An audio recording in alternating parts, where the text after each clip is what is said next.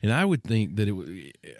I often, like I would like to right now, I would throw the controller when things would go awry, and I would blame myself. Like I would think, well, that's You're a controller thrower? a little bit, yeah. I didn't know that about you, Chuck. I think it started with track and field on the yeah. Sometimes you got to throw it.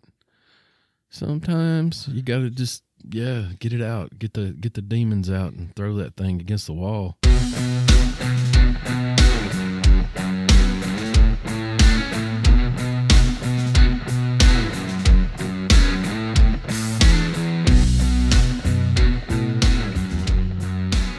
So, Chuck, I feel like all you want to do is prosecute the Nintendo 64 gamepad. You just want to tear it up to pieces, put a noose around its neck, hang it from a tree, and walk away. It's true. And I don't know that I don't think that I feel that way anymore about it. I know we had a plan to tear down this controller, hate on it perhaps a little bit, but I don't feel the same anymore. And I don't know if I can do that.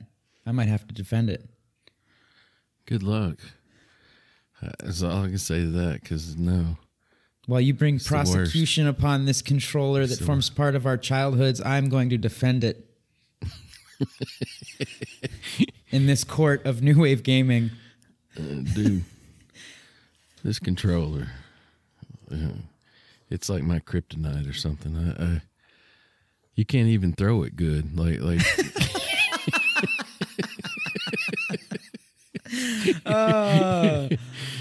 Welcome, gamers, non-gamers, PvEers, PvPers, and even NPCs. This is the New Wave Gaming Podcast, and we do not discriminate. Except today, I think Chuck is going to discriminate the crap out of the Nintendo 64 controller. I'm Ovox. And I'm Chuck Tomahawk. And I hate that controller. Welcome to the podcast, everyone. We hope you're doing great. Chuck, how are you doing, man? I'm doing pretty well, man. Just getting crunk up here. Getting woke up good. Yeah. How about you?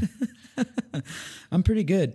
It's quite cold down here. Sometimes, lately, it's kind of been strange to think that we're south of the Tropic of Cancer where we're at here, and it's really cold outside. Yeah, sounds like you need a couple fortitude points over there. Level up my fortitude a little bit. I just got back from Minnesota, dude. My fortitude's at like 200 right now. Like, oof. It feels like summertime to me down here, brother. Yeah, and we're glad to have you back, Chuck. And in fact, listeners, a big apology from Chuck and I. We missed the mark last weekend. We owed you an episode last weekend. We try to keep that 2-week interval going. But, as it is, life comes up and stuff like that. So we kind of had to step back last weekend. But here we are. Here we are with episode 20, and we wanted to make it a good one.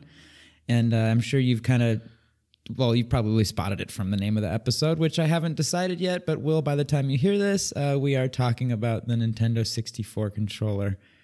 Controller.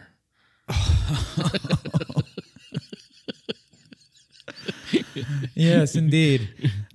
So, yes, welcome to the podcast. Apologies for missing last week, and we're back, and we're moving forward. We're going to keep these episodes coming strong. You know it. We love you all. We thank you for being here. If there's any new listeners tuning in for the first time, we're super stoked to have you here. Not going to go through the whole description. Basically, we like to talk about old things gaming, new things gaming, and how they've evolved over time, and how they've formed part of our childhood, our experiences, our nostalgia, and all that fun stuff.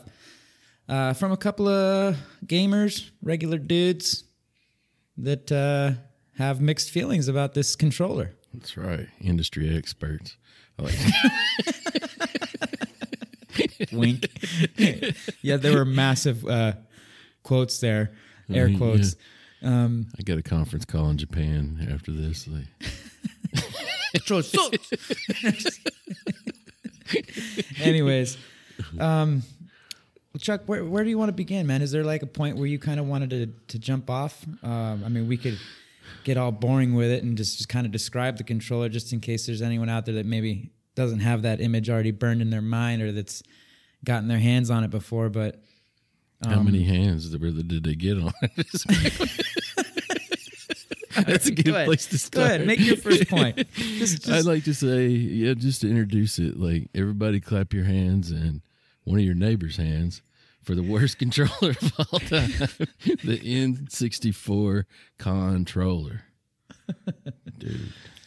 And you're putting emphasis on that con syllable because what are you trying to say? It's just a total conspiracy or a concoction of horribleness, or what are you trying to say? It's like a focus group or something. Like, it's like we're going to try everything. See if something sticks to the wall. Yeah. Well, do you have any personal experiences you want to open up with? Like, when? Hold on. What were you up to when this thing came out? Which came out in 1996. I think the Nintendo 64 is that when the whole console was released? I think that sounds about right. I was in college. I was about 6 years out of high school there, and still working on my undergraduate degree. The sixth year, I think, and about to graduate. And I think I remember a mutual friend of ours that. He had a little apartment, and he had the N64, and I would go visit him, and that was probably my first. We had this tiny little studio apartment. Who are we talking about? Just first name, if you want. Alex. Oh, right on. Yeah, totally. Yeah. Did you guys go get after it? What games were you playing? GoldenEye and Hitman was a big one.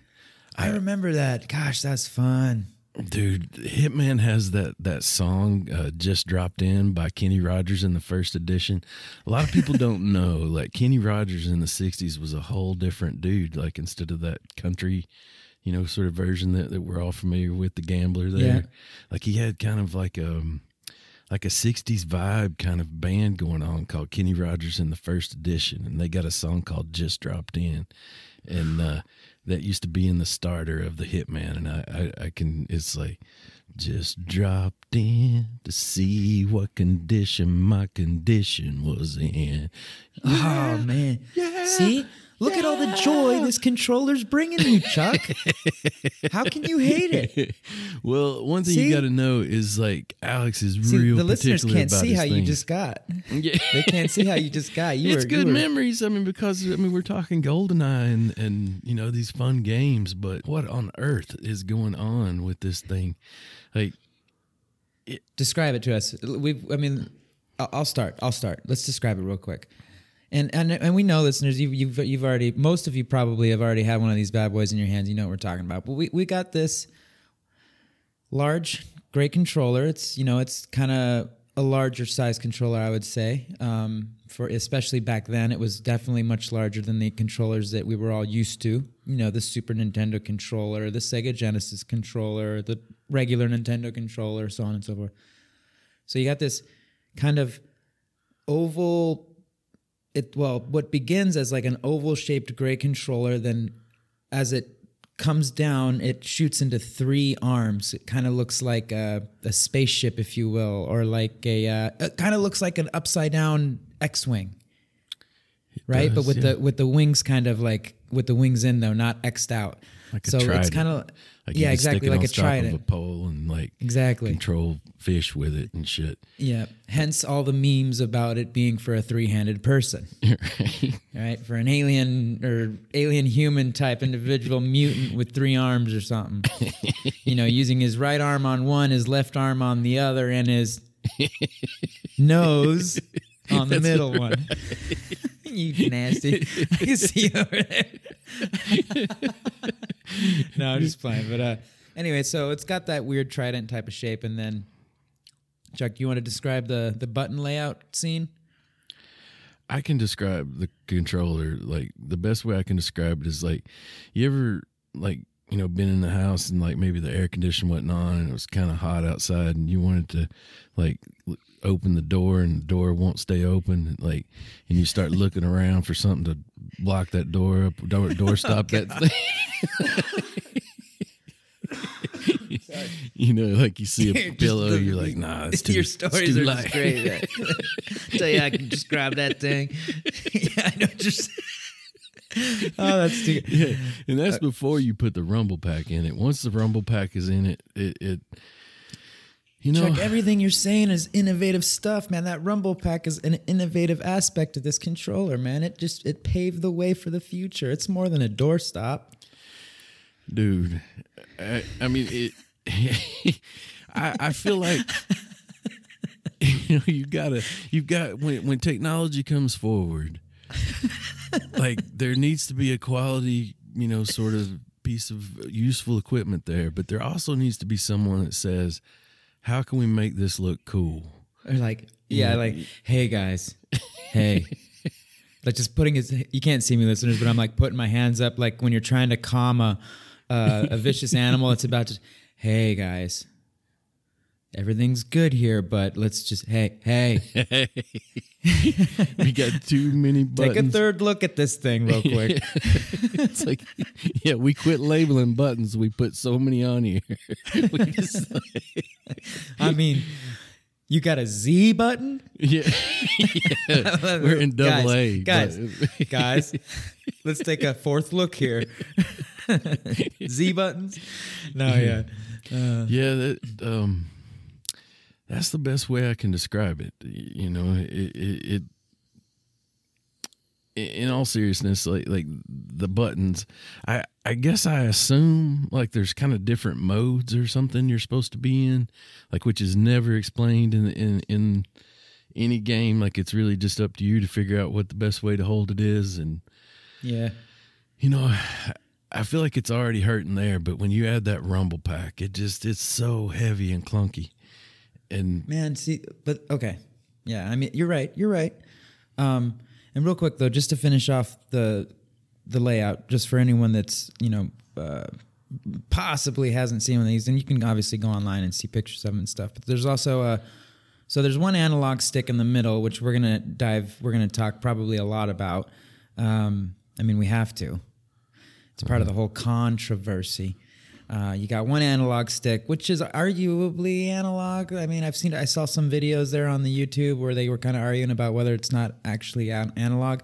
And then we have 10 digital buttons. But I mean, it can't even be an analog stick. Like it's like it's digital, possibly. Like we don't know. We're gonna dive into that. We're gonna dive into that. Yeah.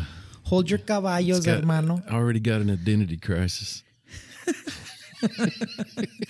It's got a digital analog stick, but does it? So we got 10 digital buttons. Those are A, B, C up, C down, C left, C right, L, R, Z, and start. And then there's a digital D-pad. KLMNOP. RASTU. I know. Came with a controller port, accessories, get a controller pack, rumble pack, transfer pack. The predecessor was the Super Nintendo Entertainment System controller, and its successor was the GameCube controller. Mm-hmm. Thank you, Wikipedia, for lending your information to us. We appreciate that. So that's kind of just the general description of the controller. And I think, is it fair to say, Chuck, that it is a milestone, a nostalgic, like there's a lot of memories. It's a part of our gaming DNA individually. Is it fair to say that? It exists. Do you not have warm it does exist. memories formed around that controller? Acknowledge its existence. I will acknowledge that it did happen. It's like Nintendo had a really good controller with the Super NES. It was compact. It was versatile, durable, did everything you needed it to do. And then they decided, let's put 3 legs on that. Well, it's more than that, man. See, here's the thing. Okay, so here's the thing, right? Let's break this down. We're talking about the early 90s, mid 90s. Let's just talk about the decade of the 90s. There was a lot going on in the gaming world, dude, and Nintendo was on top. Nintendo was killing it, right? They were doing good. But they also had a huge battle going with Sega, it seemed like. I think the Sega Genesis was, do we have that data point anywhere around there? What time did the Sega Genesis come out? Chuck, can you pull that up real quick? You want me to pull it up? Let's just... I think it's right around the same time. I'm going to say it was out maybe a year or so. And it had that controller that had all them crazy buttons on there. Like it had quite a few buttons as well. I think it's one of the things that inspired them to button this one on up. Button it up. Let's see. It came out in 1989. It came out way... Well, okay, so what I'm saying here is that they had a lot going on. There was a lot of technology advancements, and Nintendo was on the tip of the spear, and they were experimenting with the 3D games and all of that. So I think they found themselves in a particularly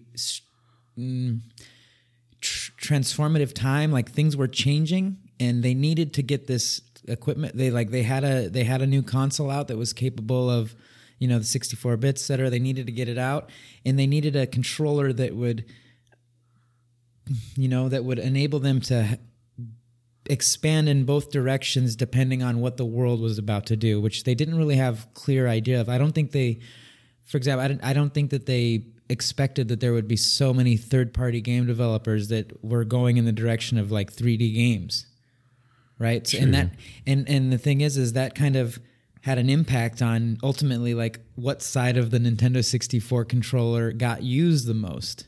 Mm-hmm. Because in describing the controller, there's these three, hand grips, I guess we'll call it, the individual, what are they called? Like the horns on them? Yeah. You grab it by the horns? Like, the handles? Maybe that's it. They were trying to bring in third-party developers, so they put three little sticks out there to wave them down, I guess, but...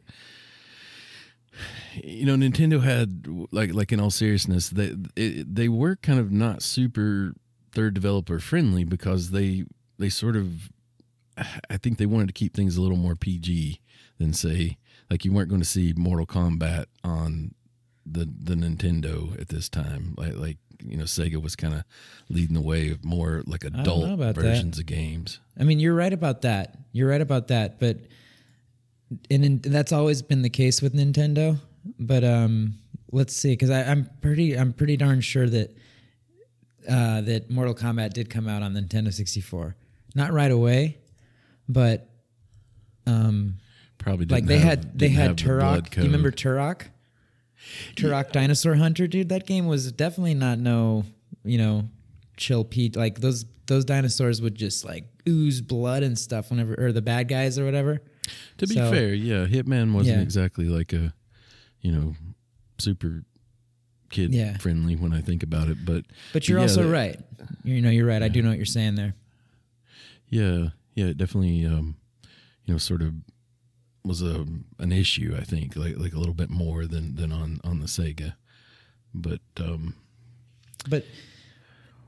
see, so that's another thing. Like in researching these topics, and that's part of the reason why I was saying, like, I don't know if I can hate on this controller so much. Like remember we were talking about that, because I also like, while I have experience of this controller being a pain in the butt, learning all this stuff about what the times and what the way Nintendo was looking at it with design, and kind of like, because in the design, I know I'm not really getting to the point here. In the design, you can see that they're being aware of their competition, they're being aware of the changing technologies, and they're being aware of their fan base. And how are they being aware of these things? Because let's go back to the Sega deal. What made the Sega controller popular was that it had those like 6 buttons, and they were good at like for fighting games and stuff. Like having those 6 buttons enough to smash those buttons, that was really like attractive. And the Nintendo addressed that. On the right side of the controller, it has, the C pad, like the 4 C buttons, and then the A and the B, that's 6. So they had that in mind. they had their community, their Nintendo community from the SNES in mind. Because if you take away those, oops, sorry, I bumped the mic there. If you take away the 3 arms or the handles, you basically have a Super Nintendo controller still. So they're keeping that like psychological aspect in mind, like having that there. And then they're also like being very mindful that their own games that they're designing are going to be 3D games. So they literally create the first joystick, or not the first joystick, but the first controller. I think it was the first controller analog stick to be seen ever. So when I like saw all that, read it, saw it in videos, etc., the articles you sent me that I read, thank you again, by the way. We got a lot of this from, what was that page called? GameNerd.com? I think so, yeah. Something like that, yeah. A lot of good videos out there. There's a channel called Nintendrew, which is like this young kid. He's obviously like obsessed with Nintendo and knows his stuff. So he had some great material. So just learning all this stuff is like, man, I gotta give him props because, I mean, think about that, man. They have the first first analog stick. I mean, and then from there it was like, but boom! 1 year later comes the DualShock from PlayStation, but they weren't the first. And we're still pretty much using that same controller. Like it was great. I mean, you can look at that thing and say, like, yeah, if I take this away from it, like it's something else. But if I take like the right things away from this rock outside, I've got a statue of David. But like, I'm not probably not gonna do it. Like, let me read. Wait, first two. Did I mention that this is the controller that shot Tupac? Like, why did you? Where did that come from? That? It's true. That's where it came from.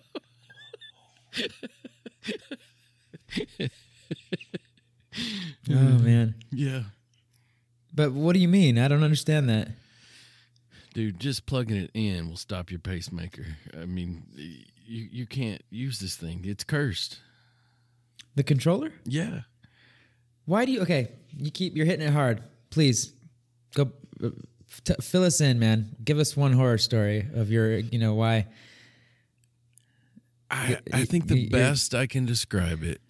No, like one of your experiences, like, because if the hatred comes from interactions you must have had, experiences you must have had where, it was like, oh gosh, this is horrible. I hate, like, do you have any, To me, it's like I can play the game. I will say that, like, when I sat down and tried to play, 007, it's kind of like, it's almost as if I was playing Warzone, but my character has a crick in both sides of his neck, and like he can only face forward at all times. Like he can't look to the left or right. So I'm basically just, running around. But I loved the game. So the memory isn't so much like I was just going to make do. You could hand me any controller and I would have, tried to make that work. But like, do you remember, like, I think you talk about a time in your life when you didn't play video games, like the dark ages there where, at some point maybe like the dark ages. Yes, indeed. Like I remember like all of my friends being into video games when I was a kid. And then as we went through high school, like there were definitely some of us that stayed with it, but there are other people that, just like, I don't play with toys anymore. And I don't play with that toy either or whatever. So I feel like if one of those friends and some they all burst through the door, and if I had a choice of them seeing me with that nice, sleek, black, Sega controller versus this big old, weird, bright, day glow colored, clumsy thing,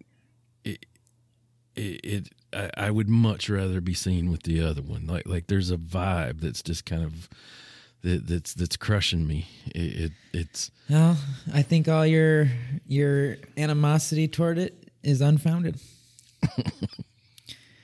two of the funny nicknames that Chuck found. I'm only going to name off 2 because we got a whole bunch more. 2 of them, the Boomerang.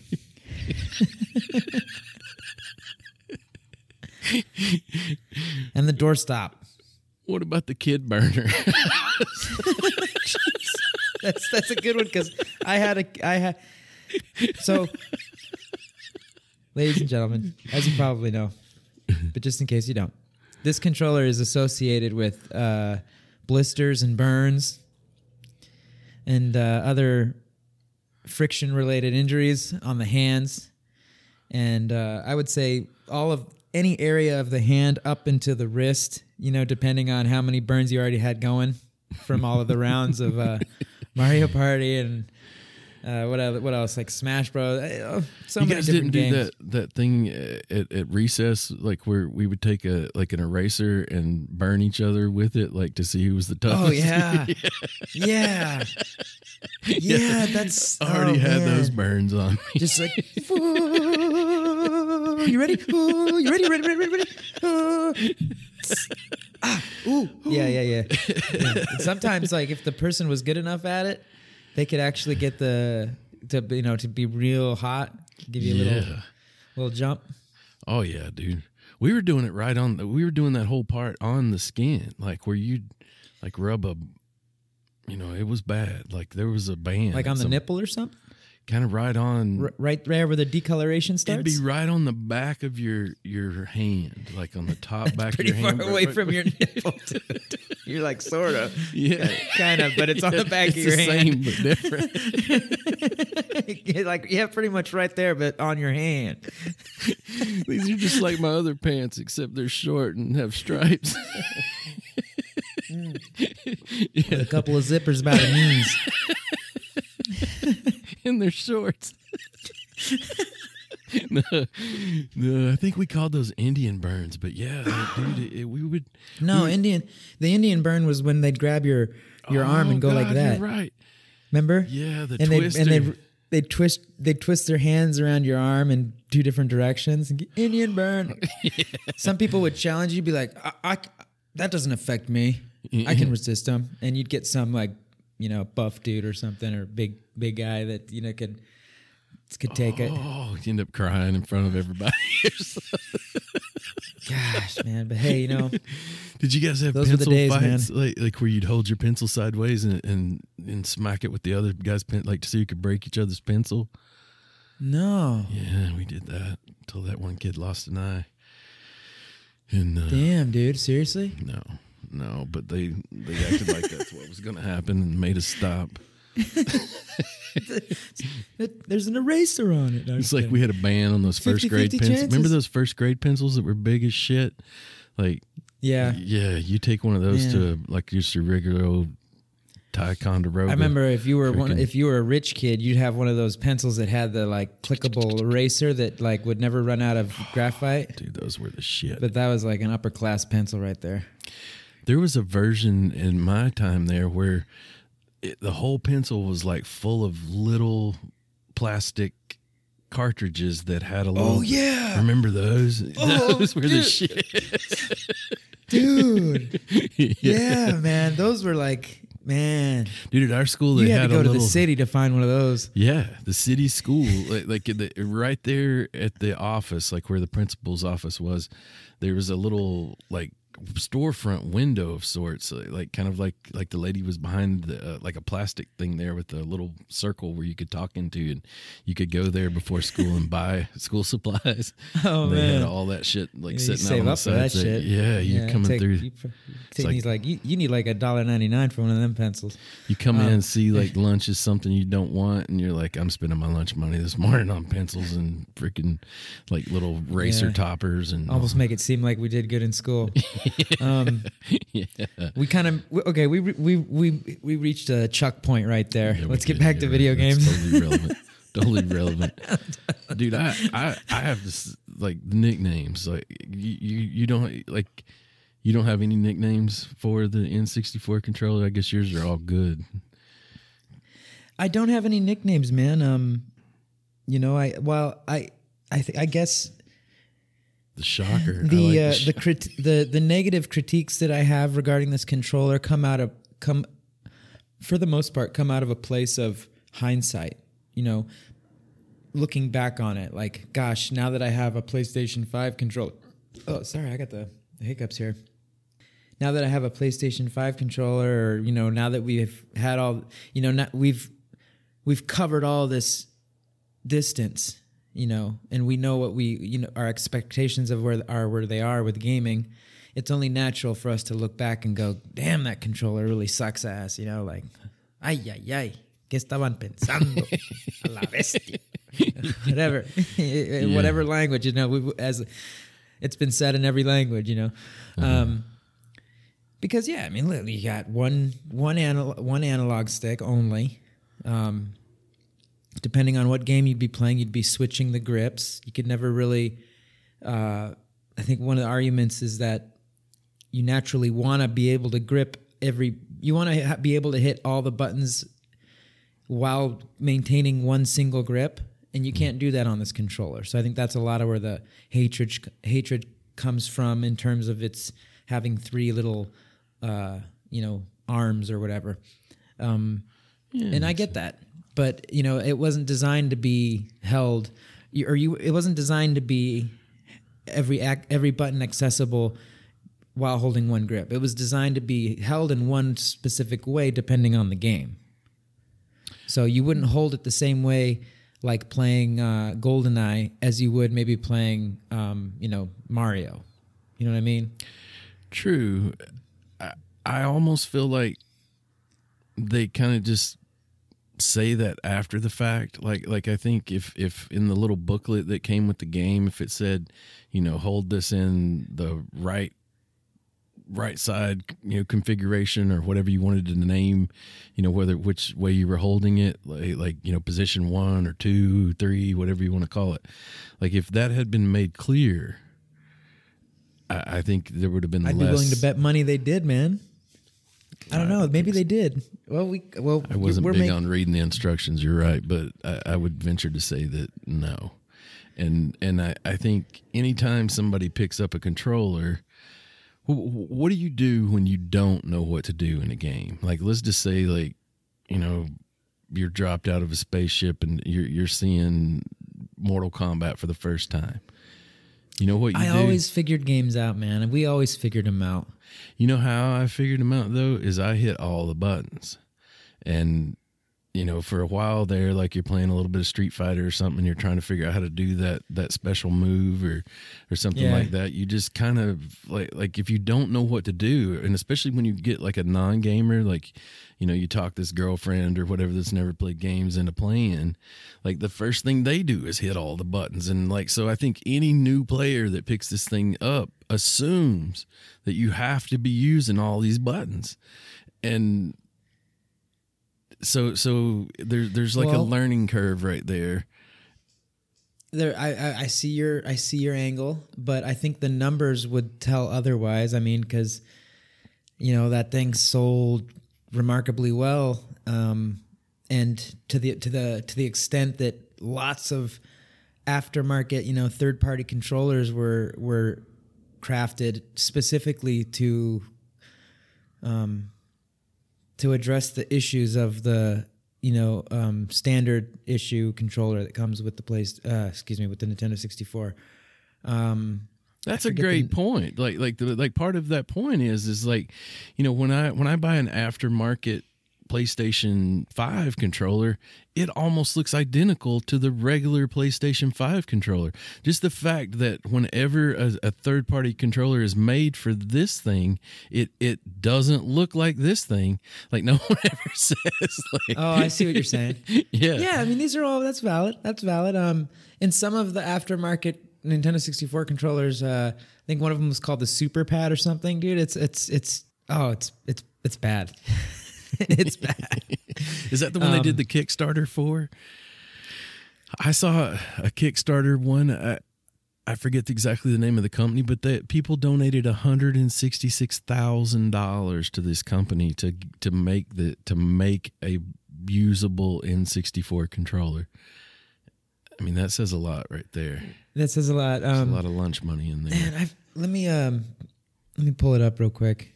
Because there is one particular controller that like everyone seems to be a big fan of. I just don't remember the name off the top of my head. But let's see. What's that one? The Brawler 64. Yeah, this one here. Yeah. The Brawler 64 wireless gamepad. Everyone was talking about this thing, and it makes sense. If you pull it up, you can bring it up there on the Googs. You'll find it. Brawler 64 wireless. I'm looking at a red one. I mean, it basically looks like a PlayStation 5 controller. It's got the same shape as a PlayStation 5 controller, effectively, but it has the Nintendo 64 buttons. Mm-hmm. And it's obvious that the analog stick is much more sturdy and well built. You see that analog stick, man? It was one thing to get used to its placement. And this is where I gotta remove the hindsight, the retrospect thing, because now now I look at it and go, oh, that's weird that it doesn't have two analog sticks. But back then it wasn't weird. It was awesome because it was the first time there was ever an analog stick. So it wasn't weird for me back then. I gotta be honest with myself about that characteristic. So I can't look at that negatively if I remove hindsight, because it was innovative and badass. But, and I know everyone's going to agree with me here that has this critique. Even removing hindsight, I know because I remember this as a kid. I remember going through enough Nintendo controllers that it took only about two, maybe even on the first one, that I, even as a kid, realized that it was a poor quality materials that the joystick was giving up quickly, and it didn't take me more than one or two controllers to be able to like conscientiously go like, okay, this is bad. This is, I love everything about all of this, but this analog stick has a poor, not design. The design's amazing, I think, and that's an opinion I've seen, that it's not about the design, it's about the materials and the execution. I completely agree with that, and I think the joystick is kind of like the prime example of, you guys had a great thing here, but the materials sucked and it break quickly, give out quickly, wear and tear. Wouldn't take long for your controller to need to be replaced just because of the joystick. Yeah, that as I'm thinking of that situation, like where, that time period where I'm, spending that quality time with the analog stick for the first time, you better enjoy that time while you got it, because you got it probably about a month, and that sucker's going to be broke dick, and it ain't even going to look broke. Like you're not going to know for sure that it's just kind of flop to the side. Yeah.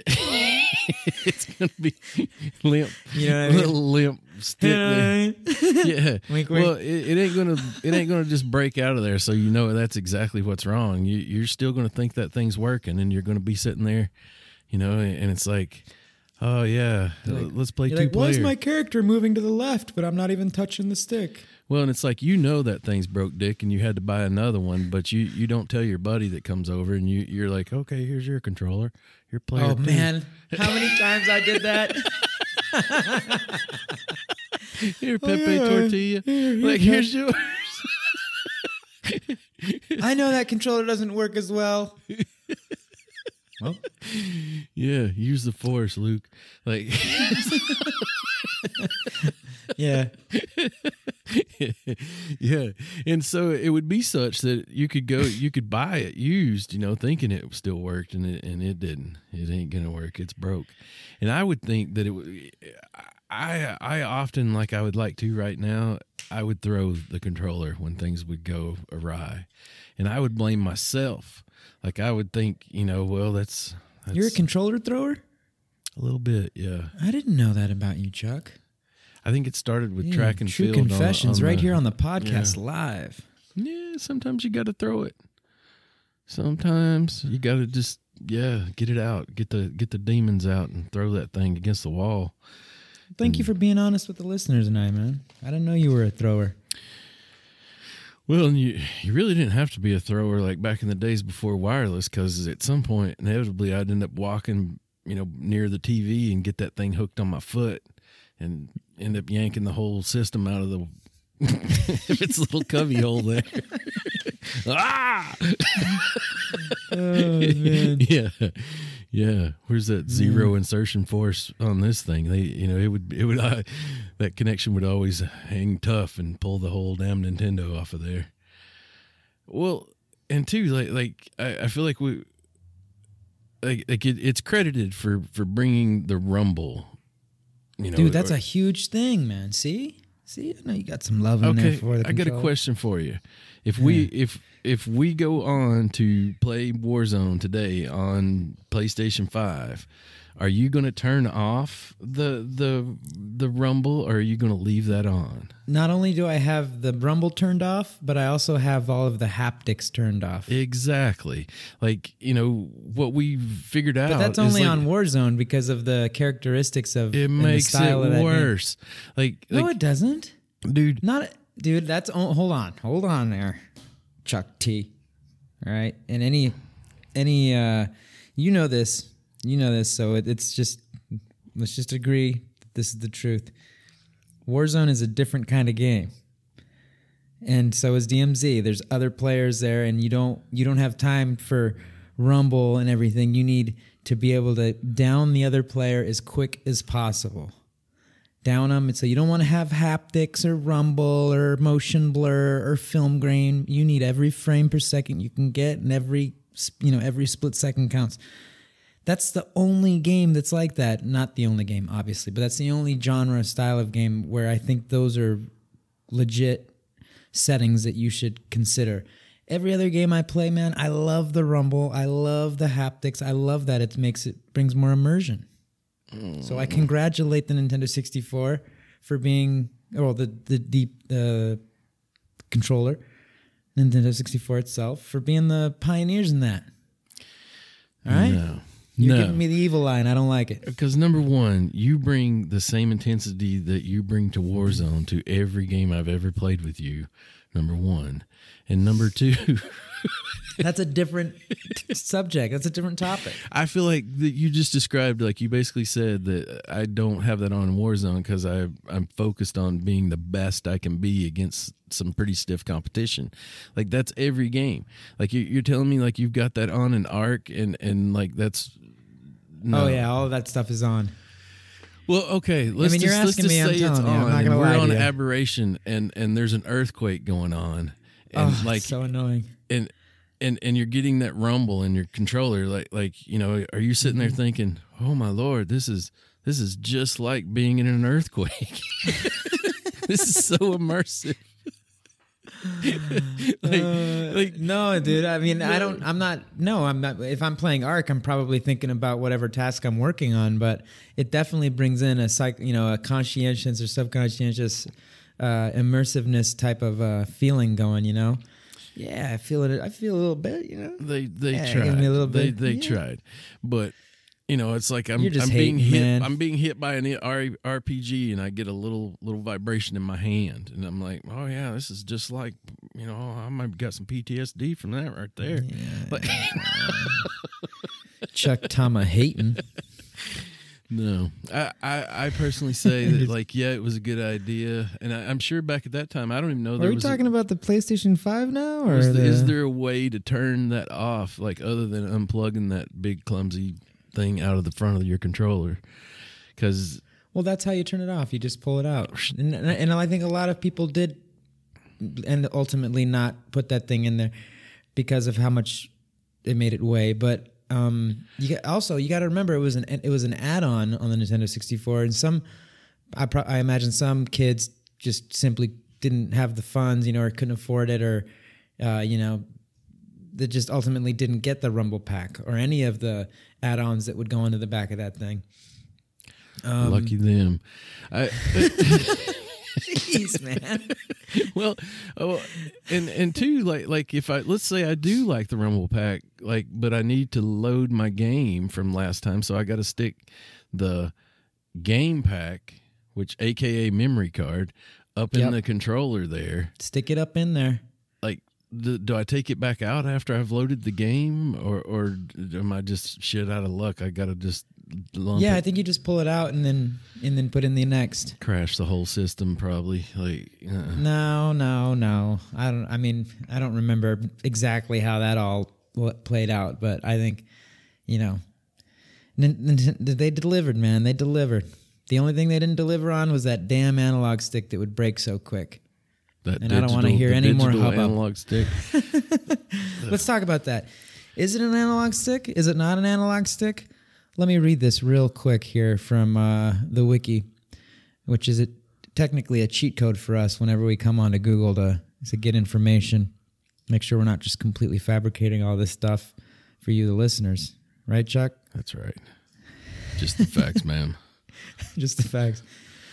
Okay, hold on. Before that, let me go over here to it says, this is the wiki on the Nintendo 64 controller. It says, the Nintendo 64 controller, model number NUS-005, is the standard game controller for the Nintendo 64 home video game console. Manufactured and released by Nintendo on June 23, 1996 in Japan, in late 1996 in North America. It is the successor of the Nintendo... Okay, oh yeah, we got that. Is not... Where is it? 10... Oh yeah. And is designed in a M shape and features 10 buttons, one analog control stick, and a directional pad. So it says right there, quote, analog control stick. So I'm going to go over to what analog is now on the wiki. Analog stick. It says an analog stick, also known controller stick or thumbstick, is an input device for a controller that is used for two-dimensional input.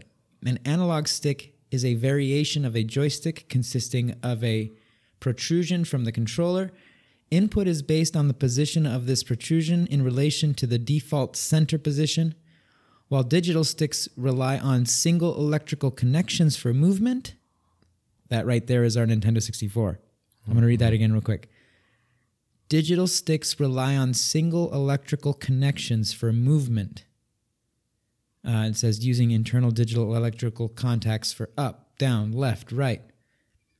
Analog sticks use continuous electrical activity running through potentiometers to measure the exact position of the stick within its full range of motion. That's the other one.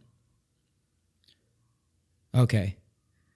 So there it is. That's the answer. Okay, so digital sticks rely on the electrical connections, and analog sticks use continuous electrical activity running through potentiometers. So I'm torn. The one wiki says it's an analog stick. Here it says it's a digital stick. So let's just go with it. It's a digital stick, because the potentiometers is what we find on the DualShock released for the PlayStation. I think it was about a year later after the release of the Nintendo 64 controller.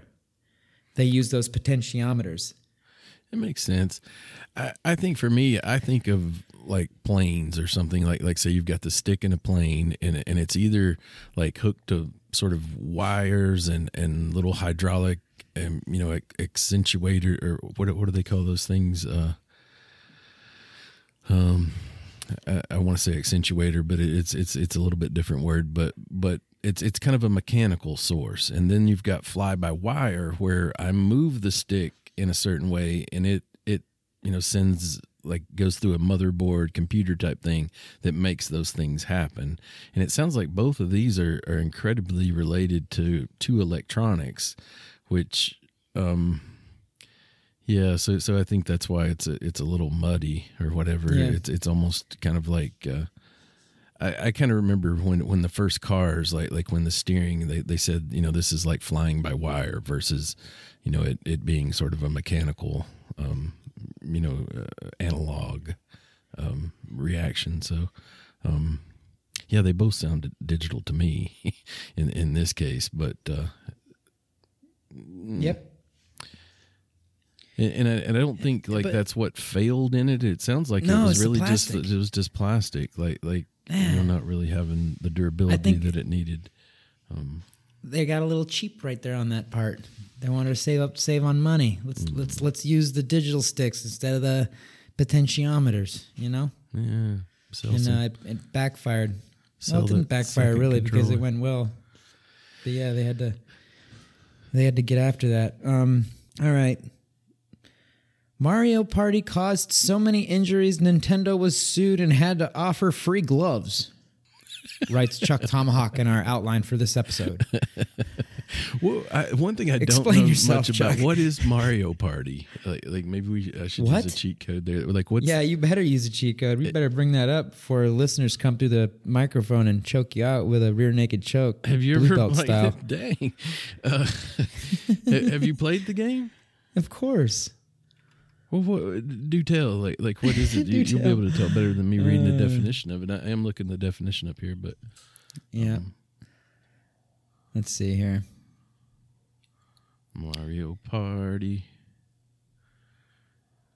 Mario Party is a party video game series featuring characters from the Mario franchise in which up to 4 local players or computer-controlled characters called CPUs compete in a board game, interspersed with mini-games. So Dude. Okay. Chuck, I apologize. I don't think I did get into this one too much. I got into Smash Bros. okay, yeah. I didn't play a ton of Smash Bros, but I do know what it is. Mario Super Party Smash sounds Bros, more yeah. like it was aimed at a little bit younger age group. Dude, anything Mario is kind of a younger age group, man. It ain't designed for us, middle-aged. Late bloomers, failure to launch. But yeah, man. I mean, same for.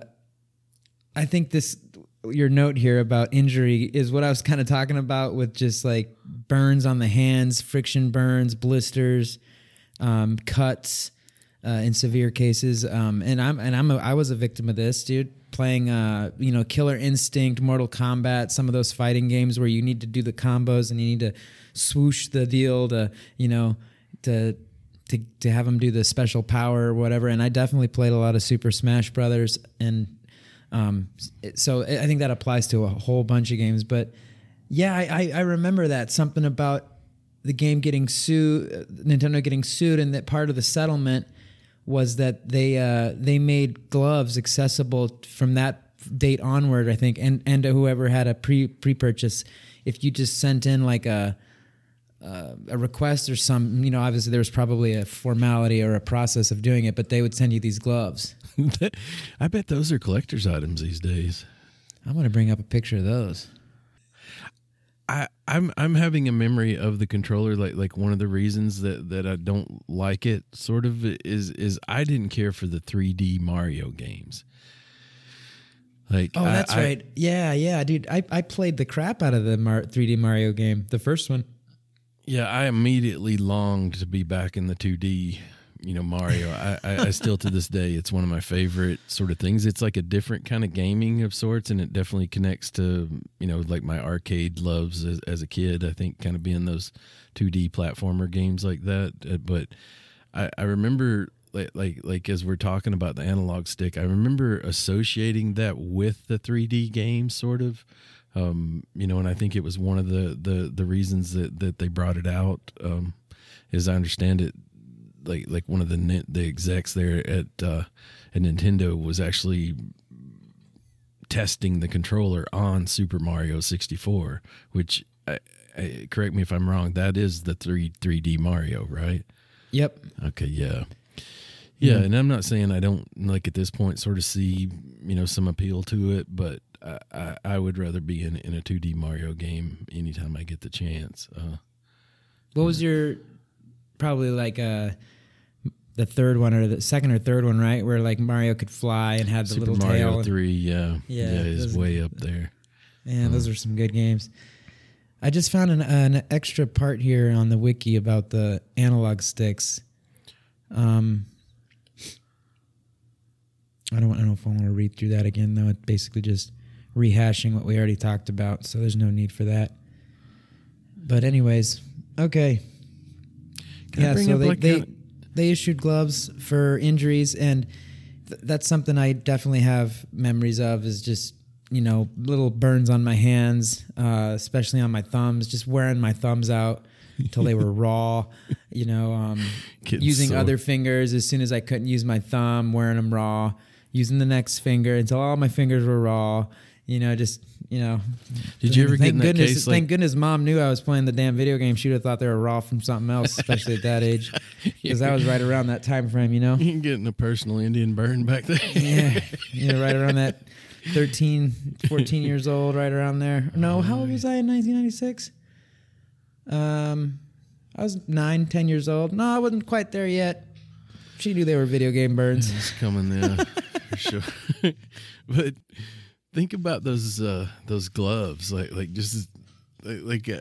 think that really, I was talking about that cool factor. It kind of goes in the Mario Party gloves. Yeah, dude, I'm looking at them here on. I don't think these. Oh, there they are.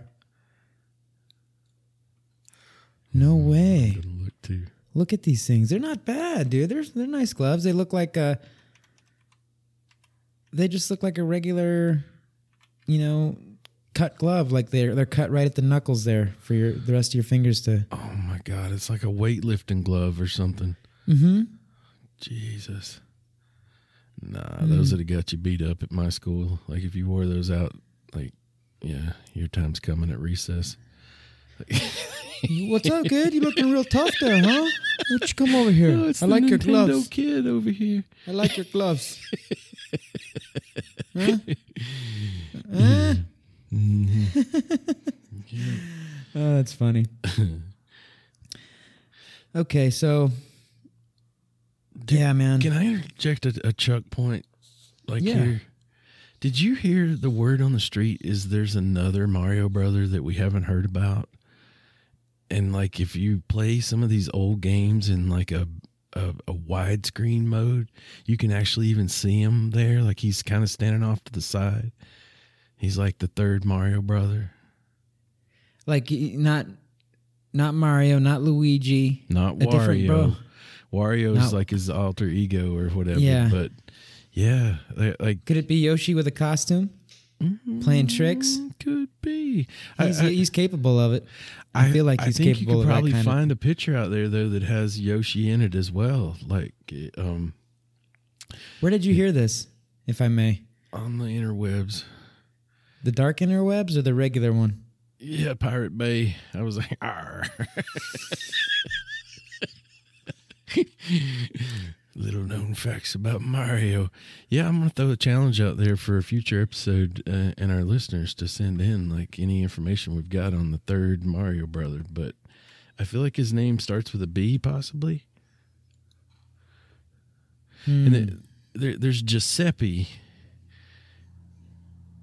is also out there, but I think this is even different than Giuseppe. Who's Giuseppe? He kind of has a regular life. He doesn't really have beef with Bowser and all them. He's sort of he's just a regular. Yeah, neutral. I'm not even sure he's a plumber. I think he just does his thing. Yeah, podcaster possibly, content creator these days. Yeah, he's probably on the talk. Yeah. Well, dude, I'm kind of what's it called? Titillated? I'm feeling a little titillated. I want to know more about this this third Mario brother. I think his name might be Bellugio. Bellugio. Ballugio. You're actually you're not just messing with me. You're No. Sincere challenge to the listeners? It is a sincere challenge to the listeners. Are there things that we don't know? What is it you want them to send in, just specifically, so that, because I'm going to look for it myself, Chuck. What are you asking of us? I need more information about this Bellugio, other Mario brothers besides anything Mario leading and to Luigi. the capture or Proof of existence. Proof yes. of existence. Mm-hmm. Yeah. I want to know more. Where we can find him in the video game world. Yeah, can we get him on for an interview possibly, and just see how you felt about this controller? Yeah. We've asked him to come on to the podcast, but he doesn't want to accept an interview. What can I do? It's a me, Mario. He comes kicking down the door. It's a me, Belugio, or whatever you said his name was. Yeah. Mario is my hermano. He like hates video games. They told me this was a cooking podcast, not a video game podcast. I'm out of here. Everywhere I this. go, video games. Man, Video watch your language there, Belugio. Malugio. Is that really what you think his name is? think Is it that on is, the yeah. interwebs? Dude. You know, like when things go wrong and that old time like horn, like in a old future movie, be like booga, booga. Yeah, or like the old the oil tankers there. You know? Booga. Couple more nicknames, hot off the list from Chuck T. The Trident of Pain, the Shocker, the Juggler. One in the pink and one in the stink. Is Oh, dude. and Good thing I still, put the- still got one to hold on to. One to work it.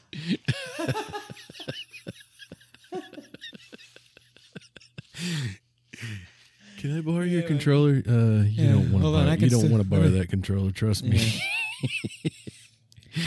He puts his arm on the wall, one of them.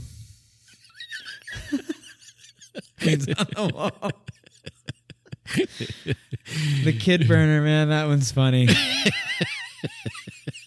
Because of the injury thing and the gloves, the lawsuit and all that. Isotoner like gets put more gloves on people than isotoner.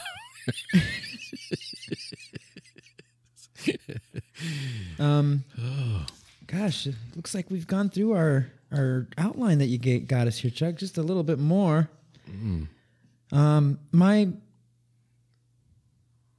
best memories, I guess my memories really, as usual, go around GoldenEye 007 and having my very first-person shooter experiences with that analog stick on that game, and yes, it was only one analog stick, so like having a crick in both sides of your neck. Well, but you could still strafe and stuff. I mean, that's why the D-pad and the C buttons were there, to be able to compensate with that. So you could still, do it. You could still pull it off. And again, at that time, you got to remember that two sticks wasn't even like it wasn't even a thing in my brain, or anyone's, except for probably the people that were developing it at the time. So, well, let's go back to when we first started playing Warzone together, and like occasionally, maybe you would die off in battle royale. This says and our memories, not like recent gaming.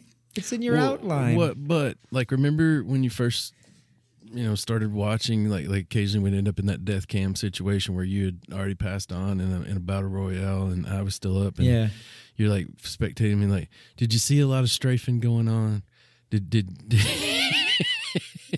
I strafe all the time in Warzone. Well, I'm not saying I don't now, but I'm pretty sure it started with you. Even though those abilities were there, and there's umpteen buttons that I can do that with now, like, I only started doing it when the competition got so intense in Warzone, and the potential of being shamed by Ovox was on the table. So back in these days, I've always been more of a just charge in, direct frontal assault kind of guy. Like, there's not a lot of strafing involved in that. Like, I like to, just go straight forward. And so I don't know that I was doing that when I was playing these games, and I'm not taking away from it, being valuable or a good idea, but I'm not sure that I was using it. So I one time this happened to me, dude. I have real life experience of having a crick in both sides of my neck, like the old one-sider. You can kind of turn your head one way. Mm-hmm. I woke up one morning, and the only way I could hold my head was like this. And I went into my dad, like into the bedroom where he was still in the bed. And I'm like, Dad, I've got a crick in both sides of my neck, and I'm literally crying. And he thought it was the funniest thing he'd ever saw in his life. Like, you know, he was kind of in that, I'm still sleepy, I'm going to stay in the bed. He got up out of bed. Like, he was like, oh, yeah, this is going to be good. He's like, you're okay, son. And that's how I feel when I'm playing GoldenEye. Like, I feel like I can't move my head at all. Like, I have to move my entire body to be able to look, you know, my attackers in the eye. And that's pretty much it. I mean, it just... Then you weren't playing it correctly then, man. Or maybe you're remembering it wrong, because what you're saying is that there was no way for the character to spin their neck, right? That's what you're saying? Mm-hmm. There was. Independently of their body. The body had to go with it. You mean the weapon? Because you can't do that. You can't do that in these games either. You can only do that in Rust. So again, I don't know what you're talking about. Oh, I think you're just hating hard. You're just hating. So my memory again is mostly formed around GoldenEye 007, which was great as long as the stick lasted, because it broke very quickly. I loved the Mario 64 was great. Ocarina of Time, great. And then where I got all of my burns in my hands were from Killer Instinct, from the Mortal Kombat games, and from Smash Bros. Oh, and Star Fox was great fun too. Dang. Star Fox was fun. Yeah, man, I'm sorry you felt the creak in your neck playing GoldenEye, man. You must have been missing out on those side buttons. Well, yeah. That you were missing out on that side hustle. That's true. I probably didn't use it to its full potential. And, you know, I feel like, honestly, to be fair, you know, obviously I'm being a little bit dramatic here, dramatic license for entertainment purposes. But I will say, like, I liked the fact that you could plug 4 of them in and play 4-player. Yeah. You know, that was a nice thing. And even though I made fun of it, I think the game pack where you could save things, you know, that cartridges typically load faster than, say, like a memory card would, I think, or you know, something more internally based would have. So there was good response with that, and ultimately you could save your game. You know, like which we talked about it in an entire episode. I feel like that's pretty early in that evolution of ability to do that. But that's the thing. They really they paved the way in a lot of different ways for a lot of the things that we still see in controllers today. Because the rumble is now just standard issue, fully integrated within the controller that you're getting. That's not going to go away. They're only building upon it. You know, when they released, I think, you know, they've only expanded on it with haptics, which is crazy. Like, especially when I'm playing No Man's Sky, you can really feel the haptics. It's so cool, man. Like, No Man's Sky on the PlayStation 5 is a whole nother thing. Kind of like Ark, you know, when we first like loaded Ark up, and it was just like, whoa, this is like almost a brand new game. It seemed like same thing.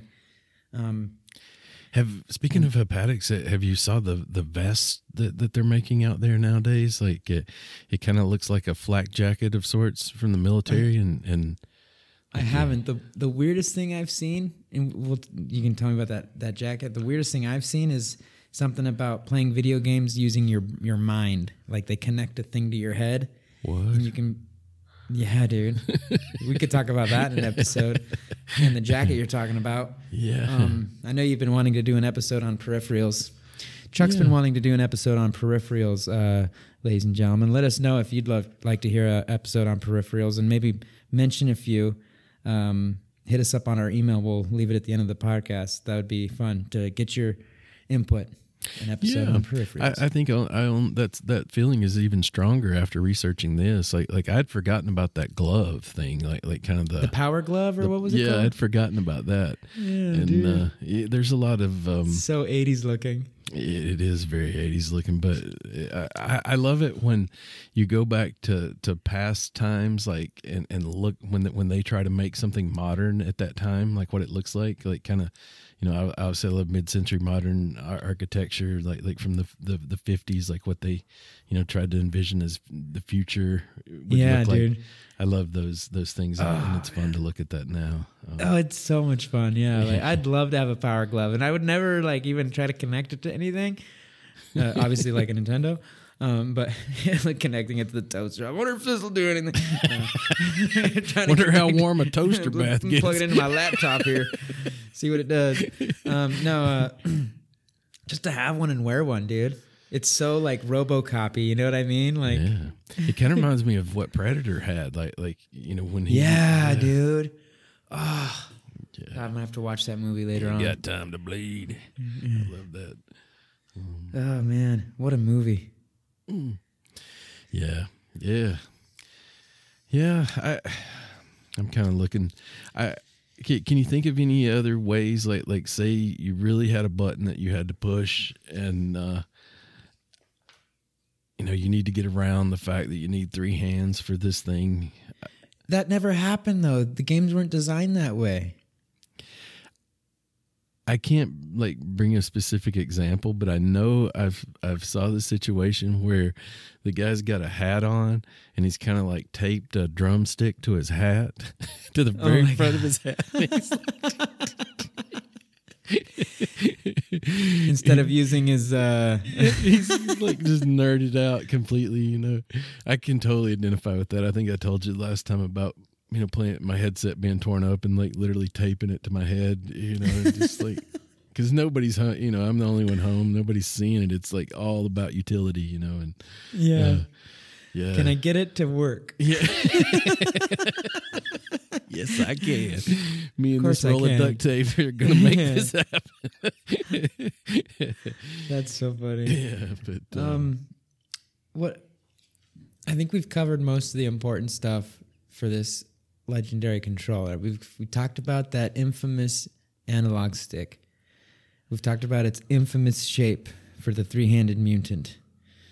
We've talked about how it's paved the way for what we have today in terms of the vibration effect via the rumble pack, the analog stick implementation, which led to, next generation iteration. This was a 5th generation, by the way. We didn't mention that. This is all 5th generation stuff. One thing I think we haven't completely touched on are the buttons. I know we've mentioned them and that there's a number of them and you can't get to them all at once. But the fact that those C buttons are not labeled, I think is a problem. How that terminology had to just sort of be. There's a C there. And I heard that stood for camera, and that's what it stands for. And it's like looking around. I'm just saying that. There could have been some labeling there, like 1, 2, 3, or 4, or something that maybe would have helped. And also that Z button, although like it is kind of like a mock-up of a gun, like you have an actual trigger. When you pull that Z button, you ask yourself, did I pull it? Like there's no like response. Like there's sort of you can barely tell that it like. Yeah, I think I did it. I'm out of like I just shot 13 times. Like holy shit, there's no I want to call it like report or sort of acknowledgement, like a click of some sort that tells me I have pushed it. No feedback from the device. Yeah, there's no like accountability. Like, well, the button. spring's definitely working, but it's kind of soft. So there's a little something there, but if I'm being fair, and say instead of just trying to kind of drum up here a little bit, it's there. Like it is better than. Say me just pushing the A button as a fire button. Like it feels more like I'm pulling a trigger on a gun. And, I think that's an improvement. And yeah, when I really think about it, I remember, one of the questions, like, as I was sort of looking at our experiences with it, and I tried to think back to my first time using it. Like I say, I think when I don't know the controls to a game and I don't want to take the time to read the information packet that came in there. Remember, I can't get on YouTube and look it up. Like I'm sure maybe there was a text, page or something that might have had some information, but, I've pretty much got a limited amount of resources to find this information out. I probably don't feel like doing it, so I'm just going to try to play.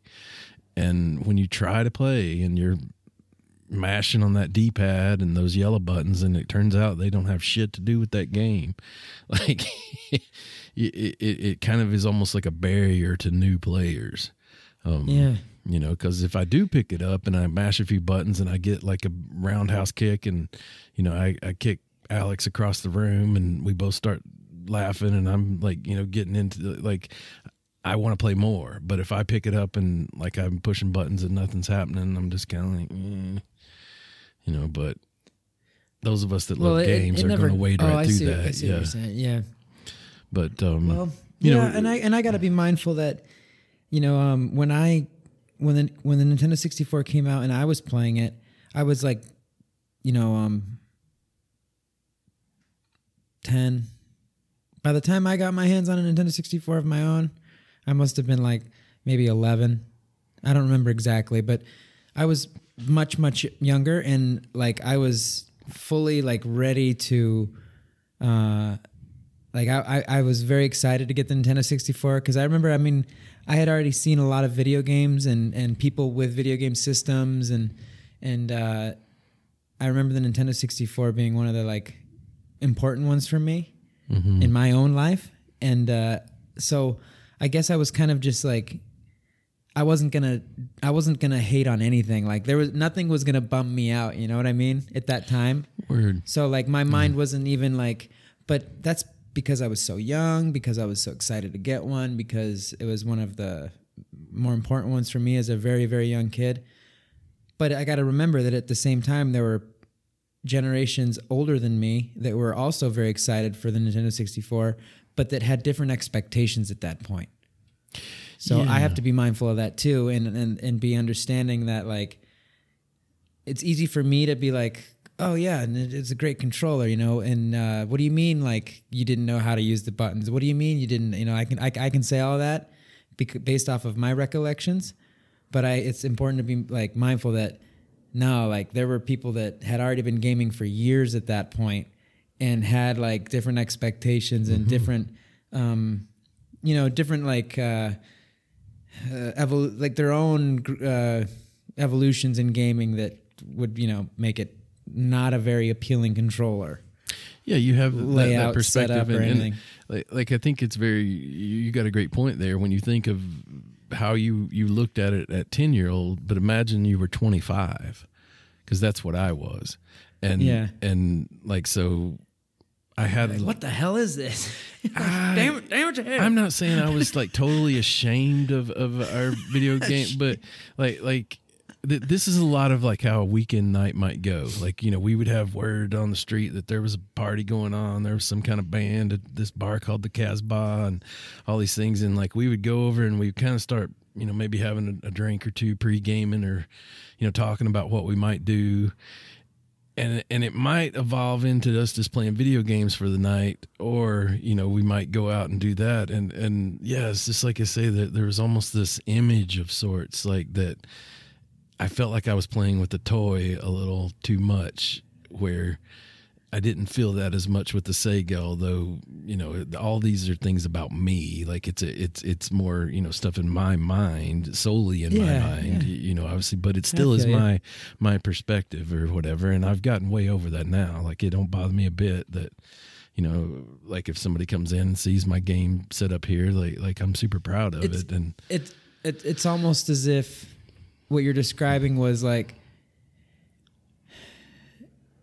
at that time when Nintendo had a competitor across the table, such as Sega, that was kind of catering to an image, or prosecuting an image, or whatever the wordage may be, like hey, we're for adults, we're not for kids. We're Nintendo's response to that, it almost seems like they said, "Yeah, sure," and they dug in to their image of via that controller, like because if they had Sega across the table, with this, what was it Sega does with Nintendo, or was that? Am I getting that wrong? It was. No, that's totally the same. And then they were catering to the tougher group, the more the cool kids in the school, the grown-ups, and then Nintendo, instead of trying to like get defensive and engage that and like fight back, they're just like, yeah, sure, take that. We're going to continue to build on what we've always been. And they kind of dug in on their own way with and released a control. I'm not saying this intentionally ties through, but they did. That controller does look much more like a toy. Much more colorful, toyish. It is colorful for kids. I heard that for youngsters. Each one is painted with the blood of 36 dragons, is what I heard. Like to get all those colors. Jeez. Yeah. No. You're totally understanding what I'm saying. Did that make sense? That was kind of long-winded. No, that's exactly it. Like I kind of see what you were saying because, I remember that. I remember it was always like Sega or Nintendo. Sega or Nintendo, and then when Nintendo and then it went to Nintendo and PlayStation kind of took that spot that Sega had as the more less toy looking system. You know why? Like I remember this very distinctly. Like so we're in a scenario. Let's say we didn't play video games all night. We went out to the Casbah. We met some young ladies, and we invited them back to that. We could either go back to my place or Alex's place, and if you had the PlayStation, you could put CDs in the PlayStation and play music, and it also had like kind of a little equalizer thing that you could play. I think you could play DVDs too, or you could play. That might have been later on the PlayStation 2. It always had like some of that going for it. Yeah. But like I distinctly remember being in a situation where like it would have kind of maybe like we weren't going to just play video games in front of those girls, but it was like, we put a CD in the video game machine and it had an equalizer that went up on the TV that kind of went with the music, so it was kind of cool. Like, it was like the girls are like, hey, got this thing here. I can throw on some music. Yeah. I distinctly remember sitting there, and kind of everyone just, zoning out, marveling at the, there's this new group. Have you heard of them? Yeah. Backstreet Boys. All the girls love them. Yeah. It just came out. Yeah.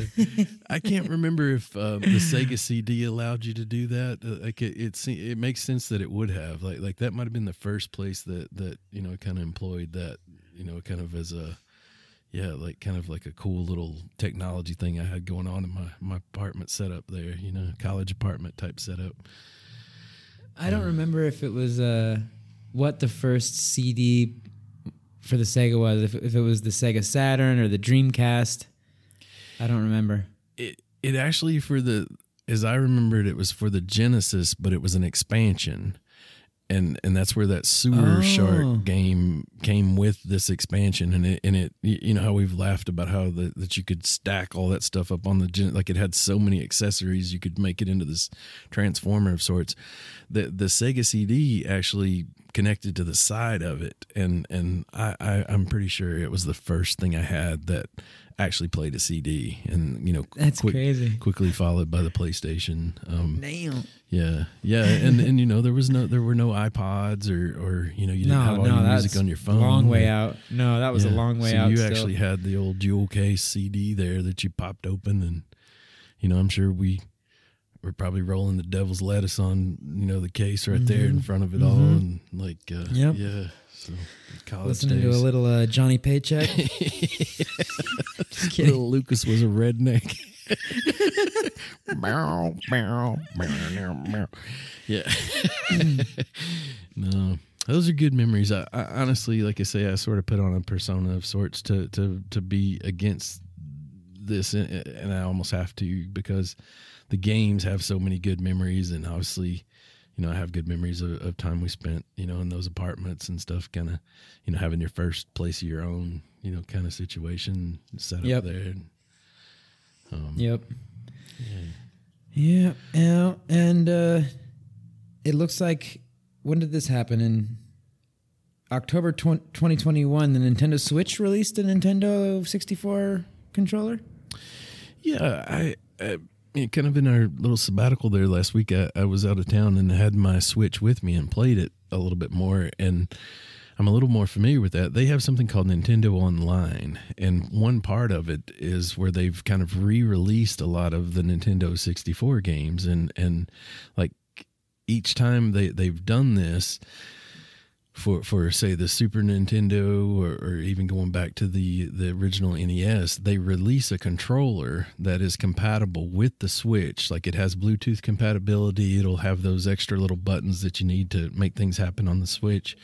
And it's wireless. It's kind of like had a few, like obviously the stick's been revamped. It doesn't die on you and those kind of things. And so and these have been incredibly popular. Like, they sell out like as soon as they go into stock. They're really hard to find. It's actually been out for, headed toward a couple years now, but I still think it's probably hard to just go pick one up, directly. Like, you got to get it through like a second party, like through eBay or something. But I saw some videos on it. It looks exactly like the original controller, very similar. I think in the video I watched, the guy took like one of those measurement tools that does fine measurements, and like the buttons were pretty much exactly the same size, and the coloration was almost exactly the same, but it just, there were some modifications to it to just make it more,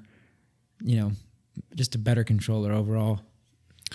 Yeah, and I don't know this for sure. I wonder if that allows you, if you can get on Nintendo Online and use this controller, and like, could we, if we both have that, could we play each other in GoldenEye right now? I wonder. On what? On the Switch. Like this Nintendo Online part has this area. Oh, I'm not going to get a Switch. No, man. Why? Because it looks like a kid's toy, like this controller? No, because I have plenty of video games. I don't need another. I've like, if anything, I'd rather you download No Man's Sky and let's start playing some of that too. No. Exactly. So no time for Switch. Besides, you're on Ark all day, anyways. True. I did play some Ark on the Switch, and that was different. It was hard. It was hard. I couldn't see. I didn't have it hooked up to a TV. I was just playing it on the display, and oh my Lord. It was, I needed glasses to play. That's what I needed. But I still played. Were you getting your butt kicked?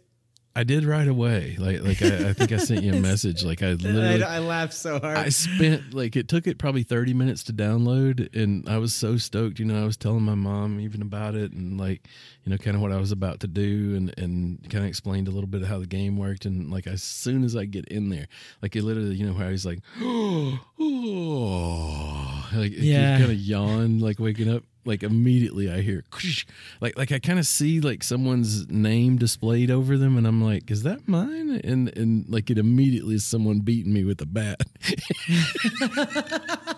And he knocks me out, takes everything I have, which is nothing except a bunch of skins, and then he tries to like get me to join his tribe. But that was weird. Like, that was one thing that happened. I kept getting approached by people that wanted me to join their tribe, and that rarely happens on normal Ark. Yeah, it was kind of weird. Like, no, that, it rarely happens. Yeah, but right it was still fun, and but it's definitely good to be back home on the real deal. PS5. I think next time I go up and visit Pepe Tortilla, I'm going to ask him to bust out his Nintendo 64 so we can get some rounds of GoldenEye in or something like that. He still has one there. Nice. Wrapped up, boxed up, It's going to have to be a big box to get those controllers in there. Yeah. We might, Apparently, we can use them as doorstops. I don't get the doorstop nickname, man. They don't look like doorstops. My favorite one out of all the nicknames that you busted out, my favorite one is the Trident of Pain.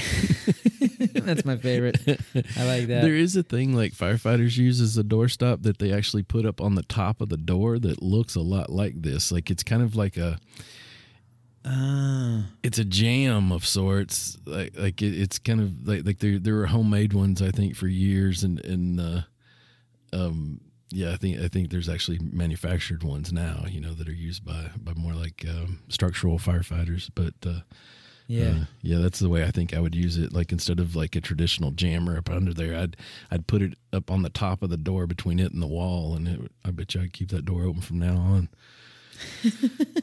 From now on, onward. Onward is right. But yeah, man, it's super fun to be back and doing this. It was fun to research this, and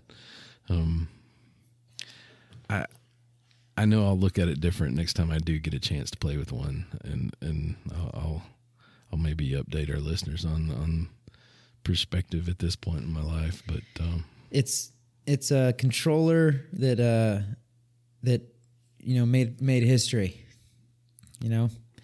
and yes, the analog stick is chintzy, as some would say. It's just chintzy. It goes out real soon, doesn't last very long, and the design at first, at least, I mean, it all comes down. It's all subjective, right? This is just my opinion. It's all about what your opinion is, but in my opinion, it's a great controller, except for that stick goes out way too soon. Mm-hmm. That was the only grief I had with it. That was my only thing. What about you? That's final fair. Conclusion.